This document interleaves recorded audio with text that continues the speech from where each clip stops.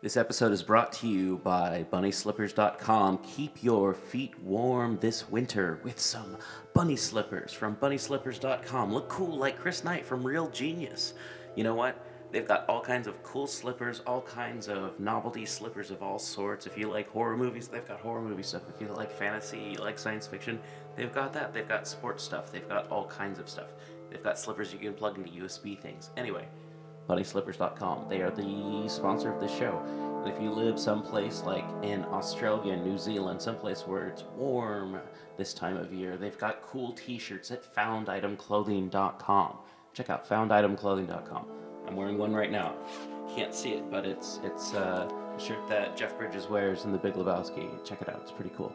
Based off of a Japanese baseball t-shirt. Anyway, so this month we're going to be doing Jack London stories. So check that out, and there will be part of the calendar and what will be coming out listed in the show notes. So check that out right now.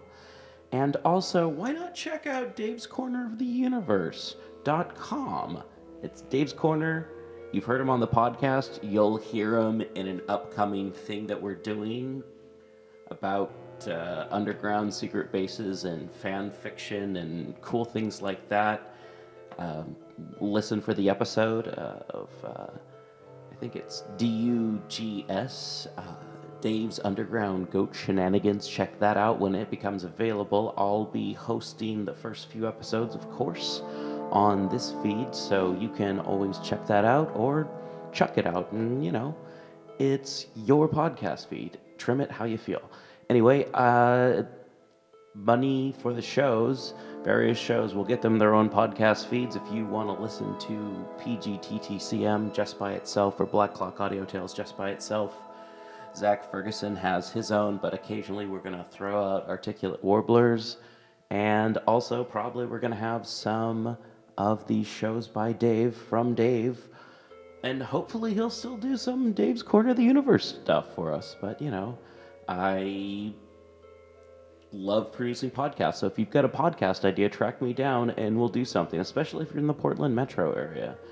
I'm working with Zach, and he's over in Brighton, England, and, you know, it's working out so far so good. But yeah, no, let us know if you got something that would be of interest to us. So yeah, on with some Jack London. Here we go. And why not check out Monster Kid Radio?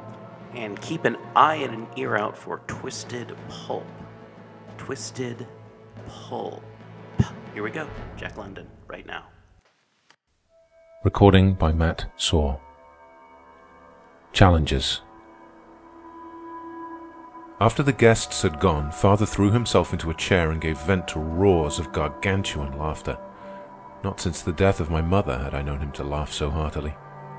I'll wager Dr. Hammerfield was never up against anything like it in his life, he laughed. The courtesies of ecclesiastical controversy. Did you notice how he began like a lamb? Everhard, I mean, and how quickly he became a roaring lion? He has a splendidly disciplined mind. He would have made a good scientist if his energies had been directed that way. I need scarcely say that I was deeply interested in Ernest Everhard. It was not alone what he had said and how he had said it, but it was the man himself. I had never met a man like him. I suppose that was why, in spite of my 24 years, I had not married. I liked him.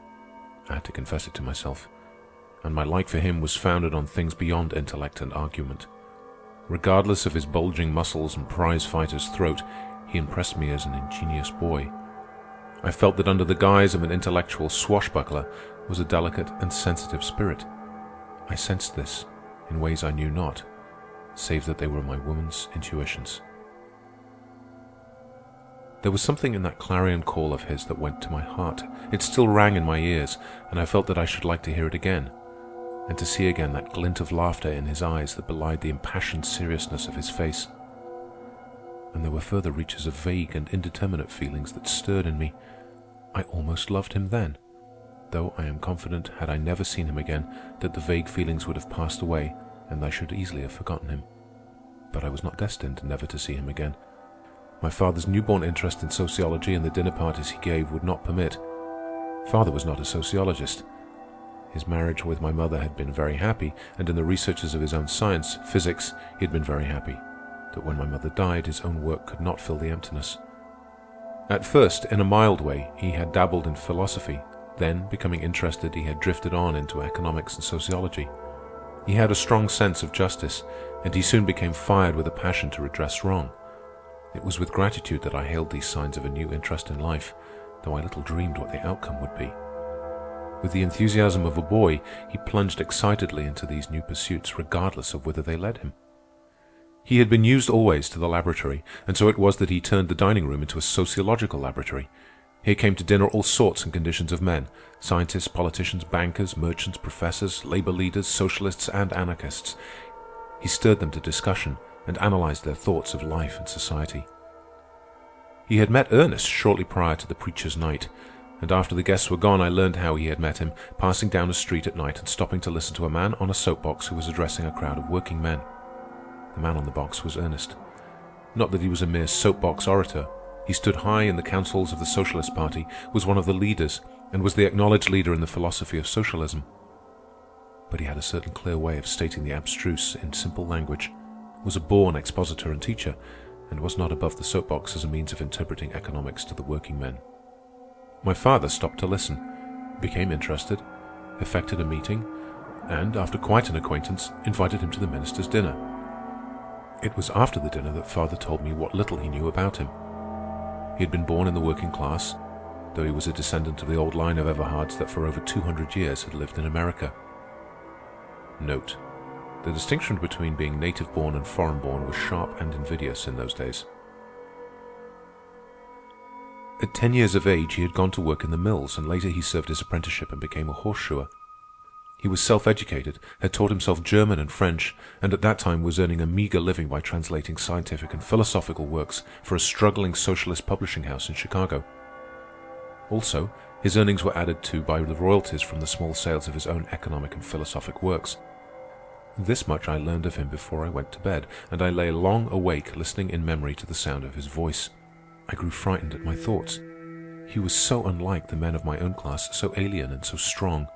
His masterfulness delighted me and terrified me, for my fancies wantonly roved until I found myself considering him as a lover, as a husband. I had always heard that the strength of men was an irresistible attraction to women, but he was too strong. "No, no," I cried out. "It is impossible, absurd." And on the morrow, I awoke to find in myself a longing to see him again. I wanted to see him mastering men in discussion, the war note in his voice. To see him, in all his certitude and strength, shattering their complacency, shaking them out of their ruts of thinking. What if he did swashbuckle? To use his own phrase, it worked. It produced effects. And besides, his swashbuckling was a fine thing to see. It stirred one like the onset of battle. Several days passed during which I read Ernest's books borrowed from my father. His written word was, as his spoken word, clear and convincing. It was its absolute simplicity that convinced even while one continued to doubt. He had the gift of lucidity. He was the perfect expositor. Yet, in spite of his style, there was much that I did not like. He laid too great a stress on what he called the class struggle, the antagonism between labor and capital, the conflict of interest. Father reported with glee Dr. Hammerfield's judgment of Ernest, which was to the effect that he was an insolent young puppy made bumptious by a little and very inadequate learning. Also, Dr. Hammerfield declined to meet Ernest again. But Bishop Morehouse turned out to have become interested in Ernest and was anxious for another meeting. "A strong young man," he said, "and very much alive, but he is too sure, too sure." Ernest came one afternoon with father. The bishop had already arrived, and we were having tea on the veranda. Ernest's continued presence in Berkeley, by the way, was accounted for by the fact that he was taking special courses in biology at the university, and also that he was hard at work on a new book entitled Philosophy and Revolution. Note: this book continued to be secretly printed throughout the 3 centuries of the Iron Heel. There are several copies of various editions in the National Library of Ardis. The veranda seemed suddenly to have become small when Ernest arrived. Not that he was so very large, he stood only 5 feet 9 inches, but that he seemed to radiate an atmosphere of largeness. As he stopped to meet me, he betrayed a certain slight awkwardness that was strangely at variance with his bold-looking eyes and his firm, sure hand that clasped for a moment in greeting. And in that moment his eyes were just as steady and sure. There seemed a question in them this time, and as before he looked at me overlong. "I've been reading your working-class philosophy," I said, and his eyes lighted in a pleased way. "Of course," he answered. "You took into consideration the audience to which it was addressed." "I did, and it is because I did that I have a quarrel with you," I challenged. "I, too, have a quarrel with you, Mr. Everhard," Bishop Morehouse said. Ernest shrugged his shoulders whimsically and accepted a cup of tea. The bishop bowed and gave me precedence. "You foment class hatred," I said. "I consider it wrong and criminal to appeal to all that is narrow and brutal in the working class. Class hatred is antisocial, and it seems to me anti-socialistic." "Not guilty," he answered. "Class hatred is neither in the text nor in the spirit of anything I have ever written." "Oh!" I cried reproachfully, and reached for his book and opened it. He sipped his tea and smiled at me while I ran over the pages. "Page 132, I read aloud. "The class struggle, therefore, presents itself in the present stage of social development between the wage-paying and the wage-paid classes." I looked at him triumphantly. "No mention there of class hatred," he smiled back. "But," I answered, "you say class struggle." "A different thing from class hatred," he replied. "And believe me, we foment no hatred. We say that the class struggle is a law of social development. We are not responsible for it. We do not make the class struggle, we merely explain it, as Newton explained gravitation. We explain the nature of the conflict of interest that produces the class struggle." "But there should be no conflict of interest," I cried. "I agree with you heartily," he answered. "That is what we socialists are trying to bring about, the abolition of the conflict of interest. Pardon me, let me read an extract." He took his book and turned back several pages. "Page 126. The cycle of class struggles which began with the dissolution of rude tribal communism and the rise of private property will end with the passing of private property in the means of social existence." "But I disagree with you," the bishop interposed, his pale, ascetic face betraying by a faint glow the intensity of his feelings. "Your premise is wrong. There is no such thing as a conflict of interest between labor and capital, or rather there ought not to be." "Thank you," Ernest said gravely. "By that last statement you have given me back my premise." "But why should there be a conflict?" the bishop demanded warmly. Ernest shrugged his shoulders. "Because we are so made, I guess." "But we are not so made," cried the other. "Are you discussing the ideal man?" Ernest asked. "Unselfish and godlike and so few in numbers as to be practically non-existent? Or are you discussing the common and ordinary average man?" "The common and ordinary man," was the answer. "Who is weak and fallible, prone to error?" Bishop Morehouse nodded. "And petty and selfish?" Again he nodded. "Watch out," Ernest warned. "I said selfish." "Well, the average man is selfish," the bishop affirmed valiantly. "Wants all he can get, true but deplorable. Then I've got you." Ernest's jaw snapped like a trap. "Let me show you. Here is a man who works on the street railways." "He couldn't work if it weren't for capital," the bishop interrupted. "True, and you will grant that capital would perish if there were no labor to earn the dividends." The bishop was silent. "Won't you?" Ernest insisted. The bishop nodded. "Then our statements cancel each other," Ernest said in a matter-of-fact tone. "And we are where we were. Now to begin again. The working men on the street railway furnish the labor. The stockholders furnish the capital. By the joint effort of the working men and the capital, money is earned." Note: in those days, groups of predatory individuals controlled all the means of transportation, and for the use of same levied toll upon the public.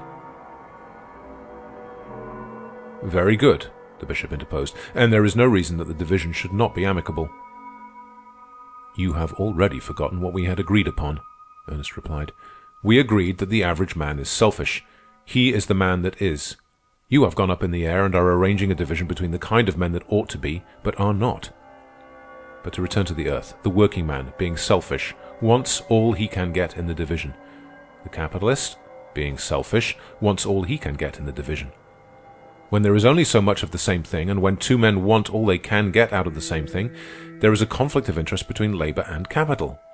and it is an irreconcilable conflict. As long as working men and capitalists exist, they will continue to quarrel over the division. If you were in San Francisco this afternoon, you'd have to walk. There isn't a streetcar running. Another strike? The bishop queried with alarm. Note: these quarrels were very common in those irrational and anarchic times. Sometimes the laborers refused to work. Sometimes the capitalists refused to let the laborers work. In the violence and turbulence of such disagreements, much property was destroyed and many lives lost. All this is inconceivable to us, as inconceivable as another custom of that time, namely the habit the men of the lower classes had of breaking the furniture when they quarreled with their wives. Yes, they're quarreling over the division of the earnings of the street railways. Bishop Morehouse became excited. "It is wrong!" he cried. "It is so short-sighted on the part of the working men. How can they hope to keep our sympathy when we are compelled to walk?" Ernest said slyly. But Bishop Morehouse ignored him and went on. "Their outlook is too narrow. Men should be men, not brutes. There will be violence and murder now, and sorrowing widows and orphans. Capital and labor should be friends. They should work hand in hand to their mutual benefit." "Ah, now you are up in the air again," Ernest remarked dryly. "Come back to earth. Remember, we agreed that the average man is selfish." "But he ought not to be," the bishop cried. "And there I agree with you," was Ernest's rejoinder. "He ought not to be selfish, but he will continue to be selfish as long as he lives in a social system that is based on pig ethics." The bishop was aghast, and my father chuckled. "Yes, pig ethics," Ernest went on remorselessly. "That is the meaning of the capitalist system.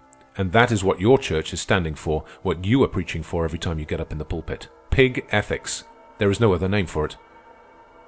Bishop Morehouse turned appealingly to my father, but he laughed and nodded his head. "I'm afraid Mr. Everhard is right," he said. "Laissez-faire, the let-alone policy of each for himself and devil take the hindmost.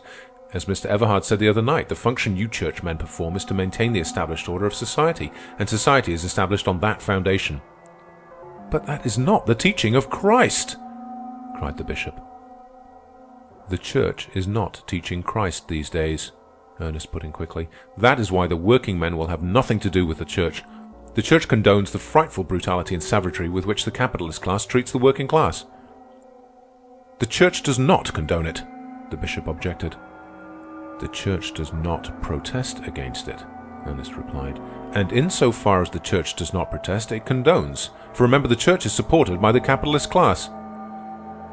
"I had not looked at it in that light," the bishop said naively. "You must be wrong. I know that there is much that is sad and wicked in this world. I know that the church has lost what you call the proletariat."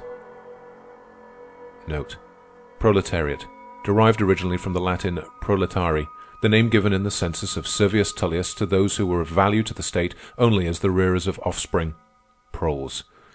In other words, they were of no importance either for wealth or position or exceptional ability. "You never had the proletariat," Ernest cried. "The proletariat has grown up outside the church and without the church." "I do not follow you," the bishop said faintly. "Then let me explain. With the introduction of machinery and the factory system in the latter part of the 18th century, the great mass of the working people was separated from the land. The old system of labor was broken down. The working people were driven from their villages and herded in factory towns. The mothers and children were put to work at the new machines. Family life ceased. The conditions were frightful. It is a tale of blood." I know," Bishop Morehouse interrupted with an agonized expression on his face. "It was terrible, but it occurred a century and a half ago." "And there, a century and a half ago, originated the modern proletariat," Ernest continued, "and the church ignored it. While a slaughterhouse was made of the nation by the capitalists, the church was dumb. It did not protest as today it does not protest. As Austin Lewis says, speaking of that time, those to whom the command, 'Feed my lambs,' had been given, saw those lambs sold into slavery and worked to death without a protest. The church was dumb then, and before I go on, I want you either flatly to agree with me or flatly to disagree with me. Was the church dumb then?" Note: Austin Lewis was candidate for governor of California on the socialist ticket in the fall election of 1906 Christian era. An Englishman by birth, a writer of many books on political economy and philosophy, and one of the socialist leaders of the times. Note: There is no more horrible page in history than the treatment of the child and women slaves in the English factories in the latter half of the 18th century of the Christian era. In such industrial hells arose some of the proudest fortunes of that day. Bishop Morehouse hesitated. Like Dr. Hammerfield, he was unused to this fierce infighting, as Ernest called it. "The history of the 18th century is written," Ernest prompted. "If the church was not dumb, it will be found not dumb in the books." "I am afraid the church was dumb," the bishop confessed.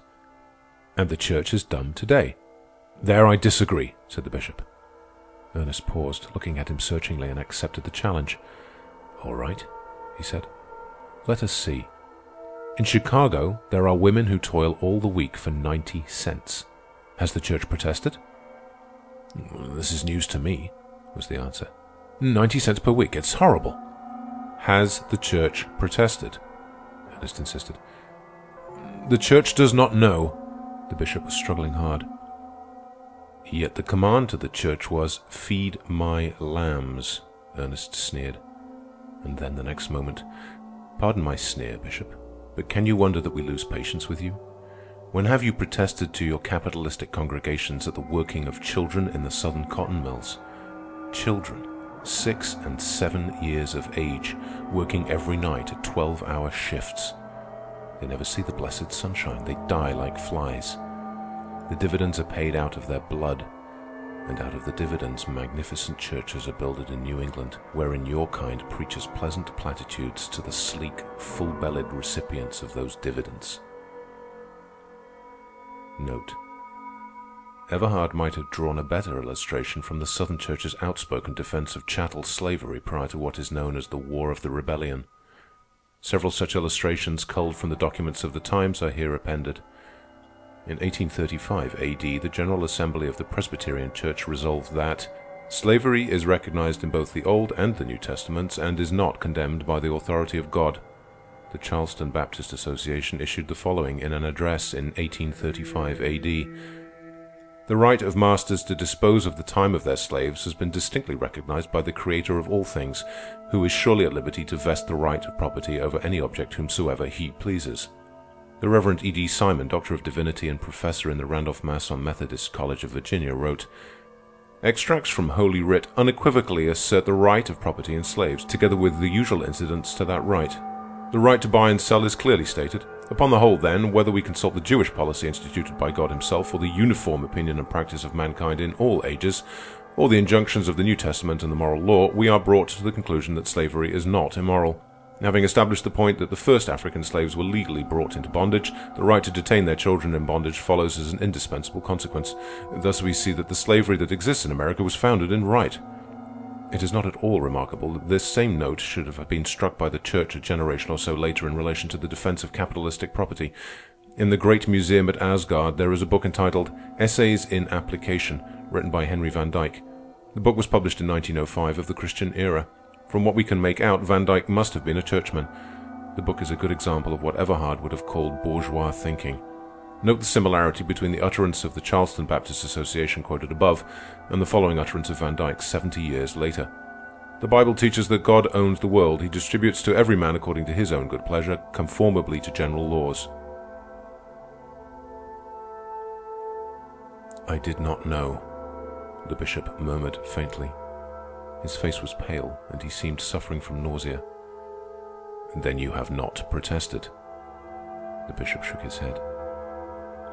"Then the church is dumb today as it was in the 18th century?" The bishop was silent, and for once Ernest forbore to press the point. "And do not forget, whenever a churchman does protest, that he is discharged." "I hardly think that is fair," was the objection. "Will you protest?" Ernest demanded. "Show me evils such as you mention in our own community, and I will protest."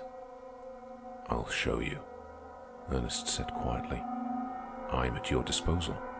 I will take you on a journey through hell."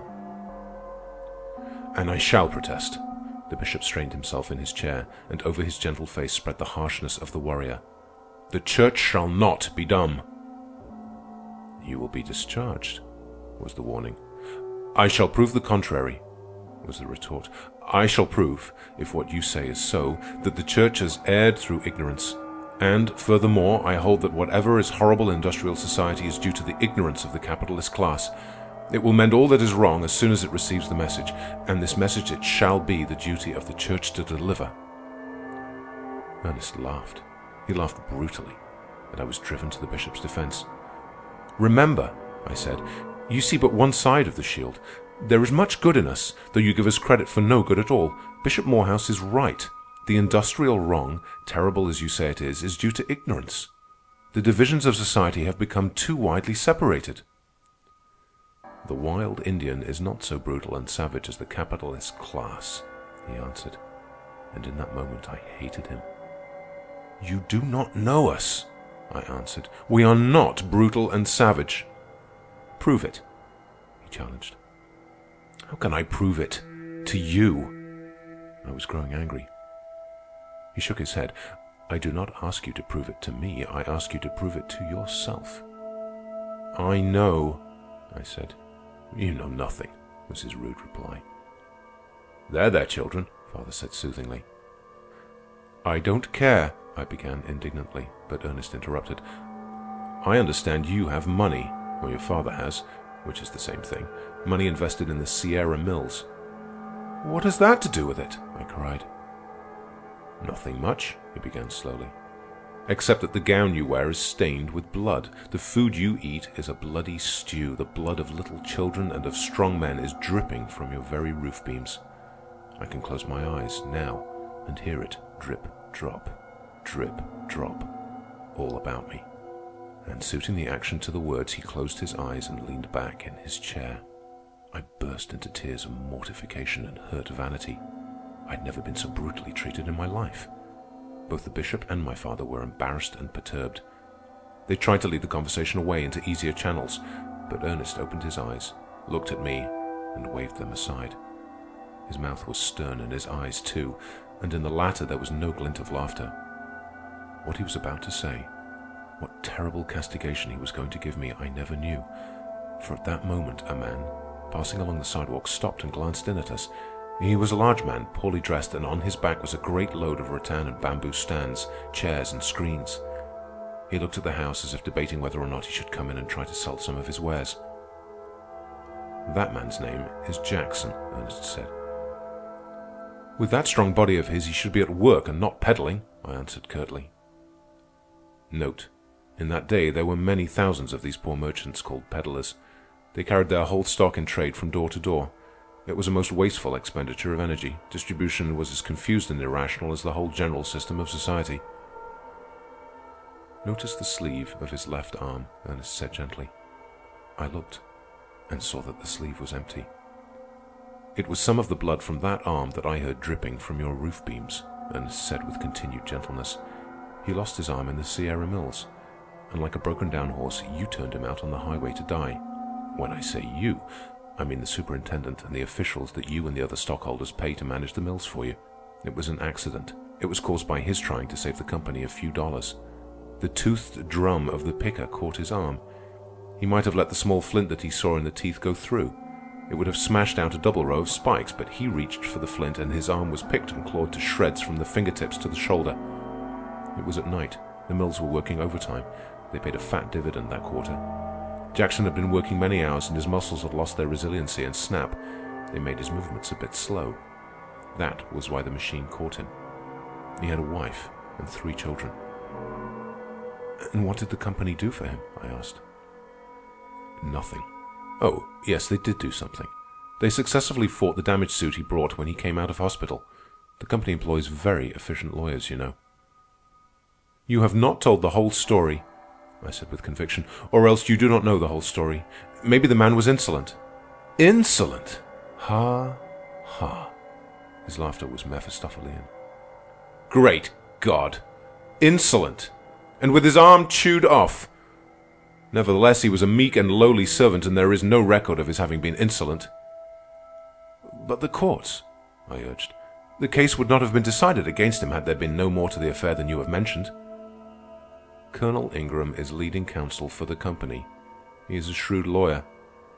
Ernest looked at me intently for a moment and then went on. I'll tell you what you do, Miss Cunningham. You investigate Jackson's case." I had already determined to, I said coldly. "All right," he beamed good-naturedly, "and I'll tell you where to find him. But I tremble for you when I think of all you are to prove by Jackson's arm." And so it came about that both the bishop and I accepted Ernest's challenges. They went away together, leaving me smarting with a sense of injustice that had been done to me in my class. The man was a beast. I hated him then, and consoled myself with the thought that his behavior was what was to be expected from a man of the working class. End of Chapter 2. Recording by Matt Saw, Montreal, mattsaw.org.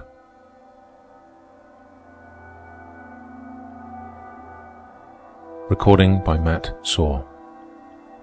Jackson's arm.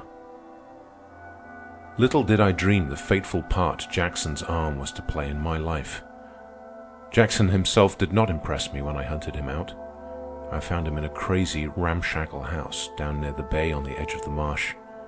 Pools of stagnant water stood around the house, their surfaces covered with a green and putrid-looking scum, while the stench that arose from them was intolerable. Note: ramshackle. An adjective descriptive of ruined and dilapidated houses in which great numbers of the working people found shelter in those days. They invariably paid rent, and, considering the value of such houses, enormous rent to the landlords. I found Jackson the meek and lowly man he had been described. He was making some sort of rattan work, and he toiled on stolidly while I talked with him. But in spite of his meekness and lowliness, I fancied I caught the first note of a nascent bitterness in him when he said, "They might have given me a job as watchman anyway." Note: in those days, thievery was incredibly prevalent. Everybody stole property from everybody else. The lords of society stole legally or else legalized their stealing, while the poorer classes stole illegally. Nothing was safe unless guarded. Enormous numbers of men were employed as watchmen to protect property. The houses of the well-to-do were a combination of safe deposit vault and fortress. The appropriation of the personal belongings of others by our own children of today is looked upon as a rudimentary survival of the theft characteristic that in those early times was universal. I got little out of him. He struck me as stupid, and yet the deftness with which he worked with his one hand seemed to belie his stupidity. This suggested an idea to me. "How did you happen to get your arm caught in the machine?" I asked. He looked at me in a slow and pondering way and shook his head. "I don't know. It just happened." "Carelessness?" I prompted. "No," he answered. "I ain't for calling it that. I was working overtime, and I guess I was tired out some. I worked 17 years in them mills, and I've took notice that most of the accidents happens just before whistle blow. I'm willing to bet that more accidents happens in the hour before whistle blow than in all the rest of the day. A man ain't so quick after working steady for hours. I've seen too many of 'em cut up and gouged and chawed not to know." Note: the laborers were called to work and dismissed by savage, screaming, nerve-wracking steam whistles. "Many of them?" I queried. "Hundreds, and children, too." With the exception of the terrible details, Jackson's story of his accident was the same as that I had already heard. When I asked him if he had broken some rule of working the machinery, he shook his head. "I chucked off the belt with my right hand," he said, "and made a reach for the flint with my left. I didn't stop to see if the belt was off. I thought my right hand had done it, only it didn't. I reached quick, and the belt wasn't all the way off, and then my arm was chewed off." "It must have been painful," I said sympathetically. "The crunching of the bones wasn't nice," was his answer. His mind was rather hazy concerning the damaged suit. Only one thing was clear to him, and that was that he had not got any damages. He had a feeling that the testimony of the foremen and the superintendent had brought about the adverse decision of the court. Their testimony, as he put it, wasn't what it ought to have been, and to them I resolved to go. One thing was plain. Jackson's situation was wretched. His wife was in ill health, and he was unable to earn, by his rattan work and peddling, sufficient food for the family. He was back in his rent, and the oldest boy, a lad of 11, had started to work in the mills. "They might have given me that watchman's job," were his last words as I went away. By the time I had seen the lawyer who had handled Jackson's case and the two foremen and the superintendent at the mills who had testified, I began to feel that there was something after all in Ernest's contention. He was a weak and insufficient-looking man, the lawyer, and at sight of him I did not wonder that Jackson's case had been lost. My first thought was that it had served Jackson right for getting such a lawyer. But the next moment 2 of Ernest's statements came flashing into my consciousness. The company employs very efficient lawyers, and Colonel Ingram is a shrewd lawyer. I did some rapid thinking. It dawned upon me that of course the company could afford finer legal talent than could a working man like Jackson, but this was merely a minor detail. There was some very good reason, I was sure, why Jackson's case had gone against him. "Why did you lose the case?" I asked. The lawyer was perplexed and worried for a moment, and I found it in my heart to pity the wretched little creature. Then he began to whine. I do believe his whine was congenital. He was a man beaten at birth. He whined about the testimony. The witnesses had given only the evidence that helped the other side. Not one word could he get out of them that would have helped Jackson. They knew which side their bread was buttered on. Jackson was a fool. He had been browbeaten and confused by Colonel Ingram. Colonel Ingram was brilliant at cross-examination. He had made Jackson answer damaging questions. How could his answers be damaging if he had the right on his side? I demanded. What's right got to do with it? He demanded back. You see all those books? He moved his hand over the array of volumes on the walls of his tiny office. All my reading and studying of them has taught me that law is one thing and right is another thing. Ask any lawyer. You go to Sunday school to learn what is right, but you go to those books to learn law. Do you mean to tell me that Jackson had the right on his side and yet was beaten? I queried tentatively. Do you mean to tell me that there is no justice in Judge Caldwell's court? The little lawyer glared at me a moment, and then the belligerence faded out of his face. I hadn't a fair chance, he began whining again. They made a fool out of Jackson and out of me, too. What chance had I? Colonel Ingram is a great lawyer. If he wasn't great, would he have charge of the law business of the Sierra Mills, of the Erston Land Syndicate, of the Berkeley Consolidated, of the Oakland, San Leandro, and Pleasanton Electric? He's a corporation lawyer, and corporation lawyers are not paid for being fools. Note: the function of the corporation lawyer was to serve by corrupt methods the money-grabbing propensities of the corporations. It is on record that Theodore Roosevelt, at that time President of the United States, said in 1905 AD in his address at Harvard commencement, "We all know that, as things actually are, many of the most influential and most highly remunerated members of the bar, in every center of wealth, make it their special task to work out bold and ingenious schemes by which their wealthy clients, individual or corporate, can evade the laws which are made to regulate, in the interests of the public, the uses of great wealth." What do you think the Sierra Mills alone give him $20,000 a year for? Because he's worth $20,000 a year to them, that's what for. I'm not worth that much. If I was, I wouldn't be on the outside, starving and taking cases like Jackson's. What do you think I'd have got if I'd won Jackson's case? You'd have robbed him, most probably, I answered. Of course I would, he cried angrily. I've got to live, haven't I? Note: a typical illustration of the internecine strife that permeated all society. Men preyed upon one another like ravening wolves. The big wolves ate the little wolves, and in the social pack, Jackson was one of the least of the little wolves. He has a wife and children, I chided. So have I a wife and children, he retorted, and there's not a soul in this world except myself that cares whether they starve or not. His face suddenly softened, and he opened his watch and showed me a small photograph of a woman and 2 little girls pasted inside the case. There they are. Look at them. We've had a hard time. A hard time. I had hoped to send them away to the country if I'd won Jackson's case. They're not healthy here, but I can't afford to send them away. When I started to leave, he dropped back into his whine. I hadn't the ghost of a chance. Colonel Ingram and Judge Caldwell are pretty friendly. I'm not saying that if I'd got the right kind of testimony out of their witnesses on cross-examination, that friendship would have decided the case. And yet I must say that Judge Caldwell did a whole lot to prevent my getting that very testimony. Why, Judge Caldwell and Colonel Ingram belong to the same lodge and the same club. They live in the same neighborhood, one I can't afford. And their wives are always in and out of each other's houses. They're always having whist parties and such things back and forth. And yet you think Jackson had the right of it? I asked, pausing for the moment on the threshold. I don't think, I know it, was his answer. And at first I thought he had some show, too, but I didn't tell my wife. I didn't want to disappoint her. She had her heart set on a trip to the country, hard enough as it was. Why did you not call attention to the fact that Jackson was trying to save the machinery from being injured? I asked Peter Donnelly, one of the foremen who had testified at the trial. He pondered a long time before replying. Then he cast an anxious look about him and said, "Because I've a good wife and 3 of the sweetest children ye ever laid eyes on. That's why." "I do not understand," I said. "In other words, because it wouldn't have been healthy," he answered.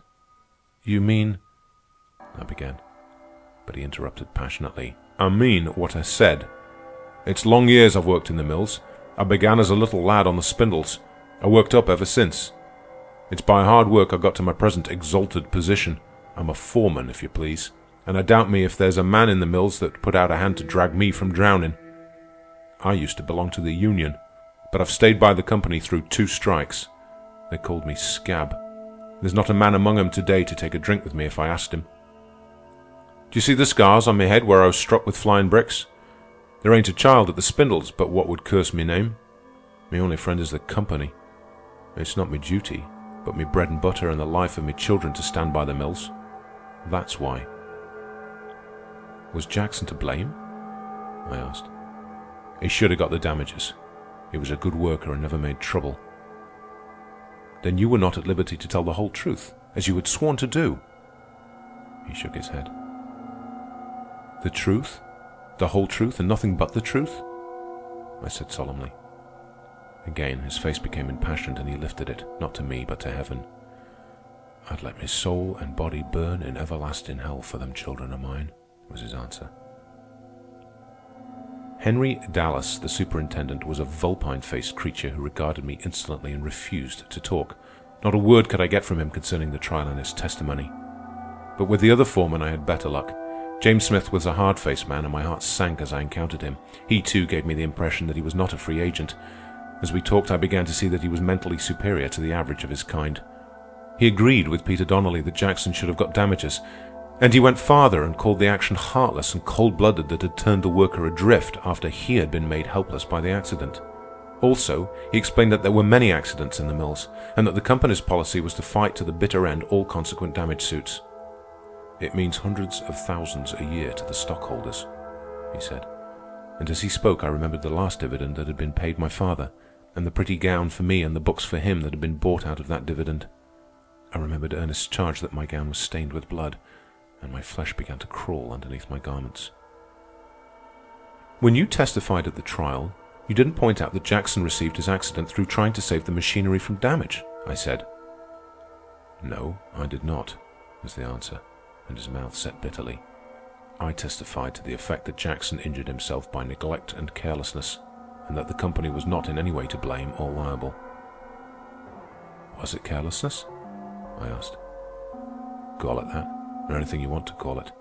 The fact is, a man gets tired after he's been working for hours." I was becoming interested in the man. He certainly was of a superior kind. "You are better educated than most working men," I said. "I went through high school," he replied. "I worked my way through doing janitor work. I wanted to go through the university, but my father died, and I came to work in the mills." "I wanted to become a naturalist," he explained shyly, as though confessing a weakness. "I love animals, but I came to work in the mills. When I was promoted to foreman, I got married. Then the family came, and, well, I wasn't my own boss anymore." "What do you mean by that?" I asked. "I was explaining why I testified at the trial the way I did, why I followed instructions." "Whose instructions?" "Colonel Ingram. He outlined the evidence I was to give. And it lost Jackson's case for him." He nodded, and the blood began to rise darkly in his face. "And Jackson had a wife and 2 children dependent on him." "I know," he said quietly, though his face was growing darker. "Tell me," I went on, "was it easy to make yourself over from what you were, say in high school, to the man you must have become to do such a thing at the trial?" The suddenness of his outburst startled and frightened me. He ripped out a savage oath and clenched his fist as though about to strike me. Note: it is interesting to note the virilities of language that were common speech in that day, as indicative of the life, red of claw and fang, that was then lived. References here made, of course, not to the oath of Smith, but to the verb ripped used by Avis Everhard. "I beg your pardon," he said the next moment. "No, it was not easy. And now I guess you can go away. You've got all you wanted out of me. But let me tell you this before you go. It won't do you any good to repeat anything I've said. I'll deny it, and there are no witnesses. I'll deny every word of it. And if I have to, I'll do it under oath on the witness stand. After my interview with Smith, I went to my father's office in the chemistry building and there encountered Ernest. It was quite unexpected, but he met me with his bold eyes and firm handclasp, and with that curious blend of his awkwardness and ease. It was as though our last stormy meeting was forgotten, but I was not in the mood to have it forgotten. "I have been looking up Jackson's case," I said abruptly. He was all interested attention and waited for me to go on, though I could see in his eyes the certitude that my convictions had been shaken. "He seems to have been badly treated," I confessed. I think some of his blood is dripping from our roof beams." "Of course," he answered. "If Jackson and all his fellows were treated mercifully, the dividends would not be so large." "I shall never be able to take pleasure in pretty gowns again," I added. I felt humble and contrite, and was aware of a sweet feeling that Ernest was a sort of father confessor. Then, as ever after, his strength appealed to me. It seemed to radiate a promise of peace and protection. "Nor will you be able to take pleasure in sackcloth," he said gravely. "There are the jute mills, you know, and the same thing goes on there. It goes on everywhere. Our boasted civilization is based upon blood, soaked in blood, and neither you nor I nor any of us can escape the scarlet stain." "The men you talked with, who were they?" I told him all that had taken place. "And not one of them was a free agent," he said. "They were all tied to the merciless industrial machine, and the pathos of it and the tragedy is that they are tied by their heartstrings. Their children, always the young life that is their instinct to protect. This instinct is stronger than any ethic they possess. My father, he lied, he stole, he did all sorts of dishonorable things to put bread into my mouth and into the mouths of my brothers and sisters. He was a slave to the industrial machine, and it stamped his life out, worked him to death." "But you," I interjected, "you are surely a free agent." "Not wholly," he replied. "I am not tied by my heartstrings. I am often thankful that I have no children, and I dearly love children. Yet if I married, I should not dare to have any." "That surely is bad doctrine," I cried. "I know it is," he said sadly. "But it is expedient doctrine. I'm a revolutionist, and it is a perilous vocation." I laughed incredulously. "If I tried to enter your father's house at night to steal his dividends from the Sierra Mills, what would he do?" "He sleeps with a revolver on the stand by the bed," I answered. "He would most probably shoot you."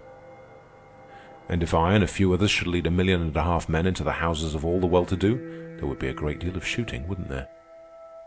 Note: this reference is to the socialist vote cast in the United States in 1910. The rise of this vote clearly indicates the swift growth of the Party of Revolution. Its voting strength in the United States in 1888 was 2,068. In 1902, 127,713. In 1904, 435,040. In 1908, 1,108,427. And in 1910, 1,688,211. "Yes, but you're not going to do that," I objected. "It is precisely what I'm doing. And we intend to take not the mere wealth in the houses, but all the sources of that wealth, all the mines and railroads and factories and banks and stores. That is the revolution. It is truly perilous. There will be more shooting, I'm afraid, than even I dream of. But, as I was saying, no one today is a free agent. We are all caught up in the wheels and cogs of the industrial machine. You found that you were, and that the men you talked with were. Talk with more of them. Go and see Colonel Ingram. Look up the reporters that kept Jackson's case out of the papers and the editors that run the papers. You will find them all slaves of the machine." A little later in our conversation, I asked him a simple little question about the liability of working men to accidents, and received a statistical lecture in return. "It is all in the books," he said. "The figures have been gathered, and it has been proved conclusively that accidents rarely occur in the first hours of the morning work, but that they increase rapidly in the succeeding hours as the workers grow tired and slower in both their muscular and mental processes." "Why, do you know that your father has 3 times as many chances for safety of life and limb than has a working man?" "He has. The insurance companies know." Note: in the terrible wolf struggle of those centuries, no man was permanently safe, no matter how much wealth he amassed. Out of fear for the welfare of their families, men devised the scheme of insurance. To us, in this intelligent age, such a device is laughably absurd and primitive. But in that age, insurance was a very serious matter. The amusing part of it is that the funds of the insurance companies were frequently plundered and wasted by the very officials who were entrusted with the management of them. They will charge him $4.20 a year on a $1,000 accident policy, and for the same policy they will charge a laborer $15. And you? I asked. And in the moment of asking, I was aware of a solicitude that was something more than slight. Oh, as a revolutionist, I have about 8 chances to the working man's 1 of being injured or killed, he answered carelessly.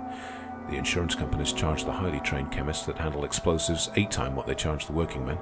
I don't think they'd insure me at all. Why did you ask?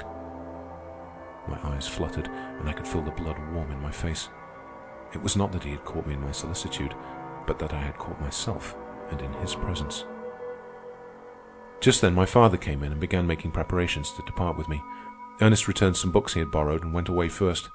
But just as he was going, he turned and said, "Oh, by the way, while you are ruining your own peace of mind and I'm ruining the bishop's, you'd better look up Mrs. Wickson and Mrs. Pertonwaithe. Their husbands, you know, are the 2 principal stockholders in the mills. Like all the rest of humanity, those 2 women are tied to the machine, but they are so tied that they sit on top of it." End of Chapter 3. Recording by Matt Saw. Montreal, mattsaw.org.